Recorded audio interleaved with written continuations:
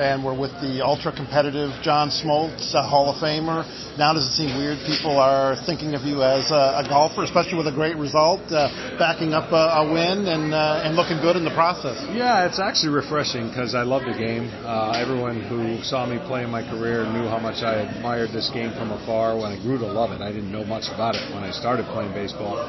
But I'm just as competitive as the next guy, and I want to be able to hold my own in no matter what arena or what tournament or what venue. And I'm constantly striving to become the best golfer or best version of myself that I can. Because you're competitive. Yes. And that never leaves you. Yeah. But when did you realize you actually, when you started playing golf, I have some raw talent here? You know, what's amazing is what would parallel with the big games of baseball when I was able to pitch in the biggest moments. I always felt like if I could get to those moments, I would be able to do the same thing in golf. Now, nowhere as accurately accomplishing that, but it doesn't.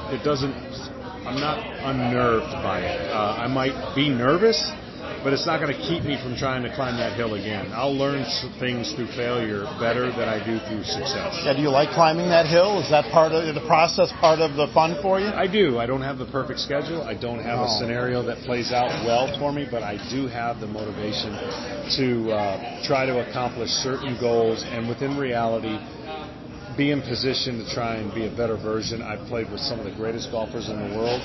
I've had a lot of compliments. I've had a lot of humility, and I learned along the way.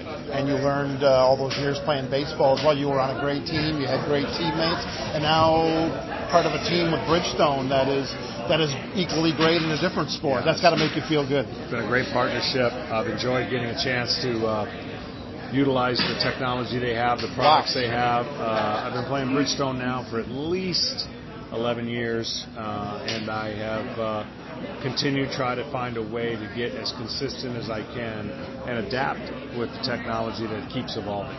As someone who lives in the Atlanta area, it's fun watching you progress onto this and broadcasting. You're spot on, and you're great at that too. Thank you very much. Thanks so much, John. All right, you got it. I'm going to grab one selfie.